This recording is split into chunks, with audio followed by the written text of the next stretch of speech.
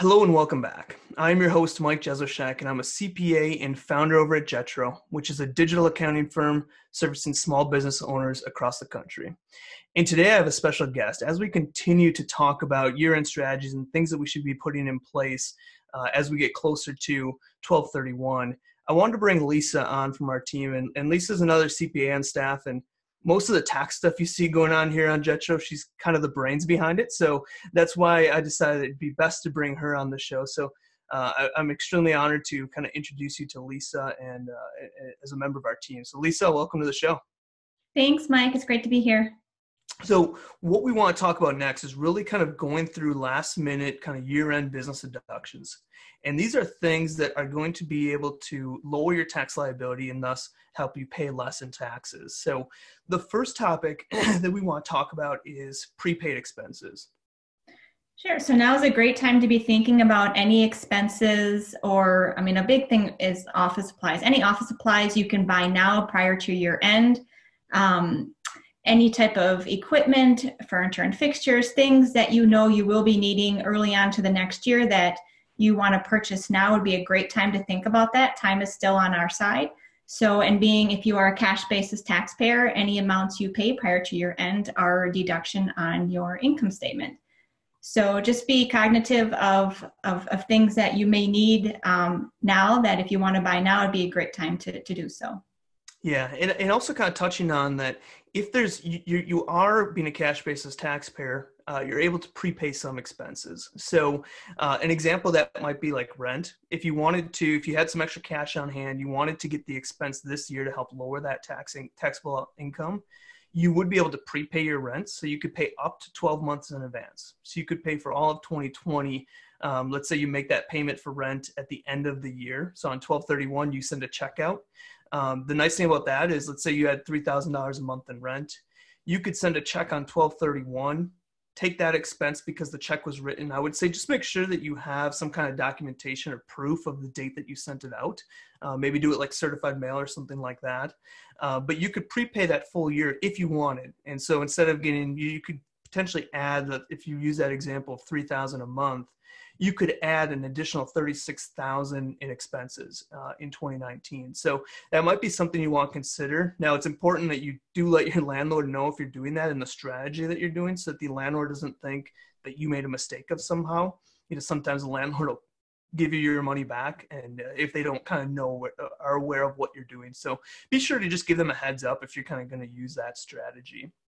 The second main strategy that we can talk about as year end is to really kind of stop billing your customers or clients. And so generally speaking, when you have a payment that comes in or when you get paid by your customers or clients, it's because you sent them an invoice. And so one way to kind of push that income to next year is to wait to invoice them or collect their money until 2020. And so one strategy is, let's say you're a lawyer that you usually bill your clients at the end of each week. You could gather up those December billings and wait to send them until January. And by doing that, assuming you're a cash basis payer, all that income would show up in January of 2020 instead of December of 2019. So it's just kind of a shift of when you're receiving that money. Now, I will kind of put a caveat to this, that if you have any clients that are trouble payers or people that you're not able to collect from relatively easy, you might want to just be cautious on doing this with them, because by delaying that billing, you might not get paid, obviously, for a longer period of time. So anyone that's a good payer, great strategy to use, just push that income into a different year. But if you do have some trouble clients, I would probably hold off on this strategy with them. So that's, again, stop billing customers or clients until the new year, and then that income will flow through to the new year instead of being kind of stuck here in 2019. And if you're looking to make any bigger purchases, computers, anything over, the IRS put out a ruling that anything under $2,500 can be expensed. Anything over can be capitalized. However, with those big office purchases or furniture and fixture purchases, we can still take the full deduction. It's called a Section 179 expense. So if you do purchase a computer or any type of office equipment, anything to that nature, anything fixed asset wise, we can elect to take the full deduction of that cost of that equipment. So it's still a great time to be thinking about that those types of things that maybe, anything, a big purchase like that, especially over $2,500, you will still be able to take the deduction on your tax return. So be thinking of those things as well. Yeah. And again, it's kind of just that idea of if you know you're going to have to purchase something in the future, now is a good time to do it. So you can get that tax deduction in this year. But I always caution this too and say, be careful with this. Don't just buy things to buy things. If it doesn't make sense in your business, obviously don't force an expense on yourself. So don't do something just for a tax deduction. It's just if you actually need some of these items, now's a good time to do it to get it on the books before year end. When we're talking about that kind of prepaying of expenses and utilizing those tax strategies, another thing to think about is using your credit cards. So if you have a business credit card, the day you charge that credit card is actually when you get to take the expense.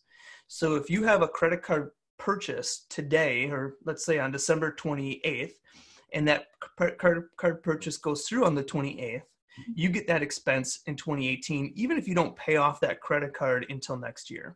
So just something to consider, that you can utilize your credit cards if you don't have quite the cash on hand that you'd like, or if you just want to put some of it on credit, you have that ability to still get the business expense, even though you're technically not actually paying that credit card until the new year. So if you have business credit cards, kind of think of that as an option as well. And with all these talks about deductions and things, don't ever assume you're taking too many deductions, especially if you even have questions about certain expenses. Should I pay this now? Should I wait? Now's a great time to ask those questions, because if it is a legitimate business deduction that you can take this year, we'd like to see it, this year, because it will help you out on tax time.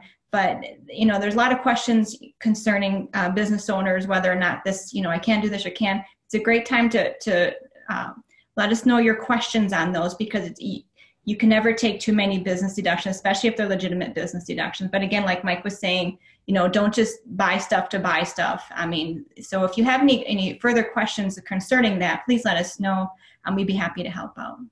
Yeah, and kind of to that point, as a business owner, you have the advantage to turn a lot of everyday expenses into business expenses. So again, don't necessarily be afraid to take a deduction. If it's something that's a little bit you're questionable about, ask us, talk to somebody about that deduction to make sure that it's legitimate. But don't be afraid to even take deductions and create a loss. As long as you have legitimate business deductions that you can support, the IRS can't challenge that. So, just take that. Don't be afraid to take deductions. So kind of what we talked about as far as some last minute year-end business deduction is one, prepaying expenses. So, if you want to prepay rent, prepay insurance, you can do that as long as you're a cash basis filer, get that deduction today. Also things like office equipment, supplies, every little thing adds up. So even if it's buying paper, if you know you're going to need paper or whatever kind of office supplies next year, and you have some cash on hand, you have some tax liability you want to minimize, now's a great time to pay for that expense, get it on the books, and then you have it in your business. Another item we talked about was stop billing customers or clients. So again, delay that billing into next year. You'll receive that income next year, assuming again that you're a cash basis filer. You'll receive that income next year and you won't have to report that in 2019.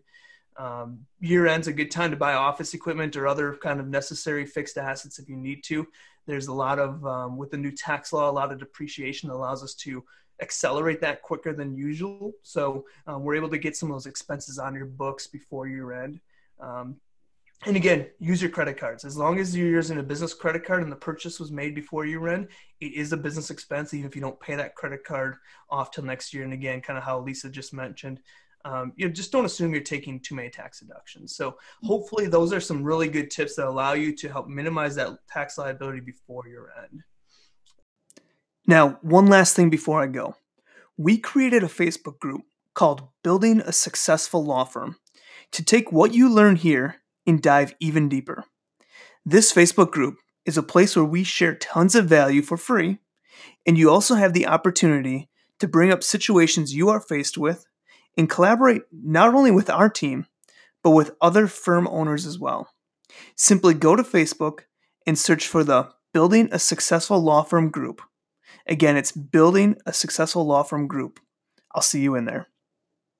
Welcome to the Law Firm Accounting and Tax Podcast, powered by Jetro. Each week, we bring extremely valuable accounting and tax tips specific to law firm owners. You will be on your way to growing your practice and putting more money in your pockets. Here's your host.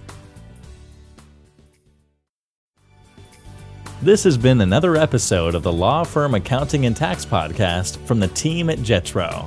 If you enjoy our weekly episodes, please leave a review on whatever platform you listen to us on and share with other law firm owners. If you have any questions or future topics you want to hear, email them to tax@jetrotax.com. Thanks for listening and have a great day.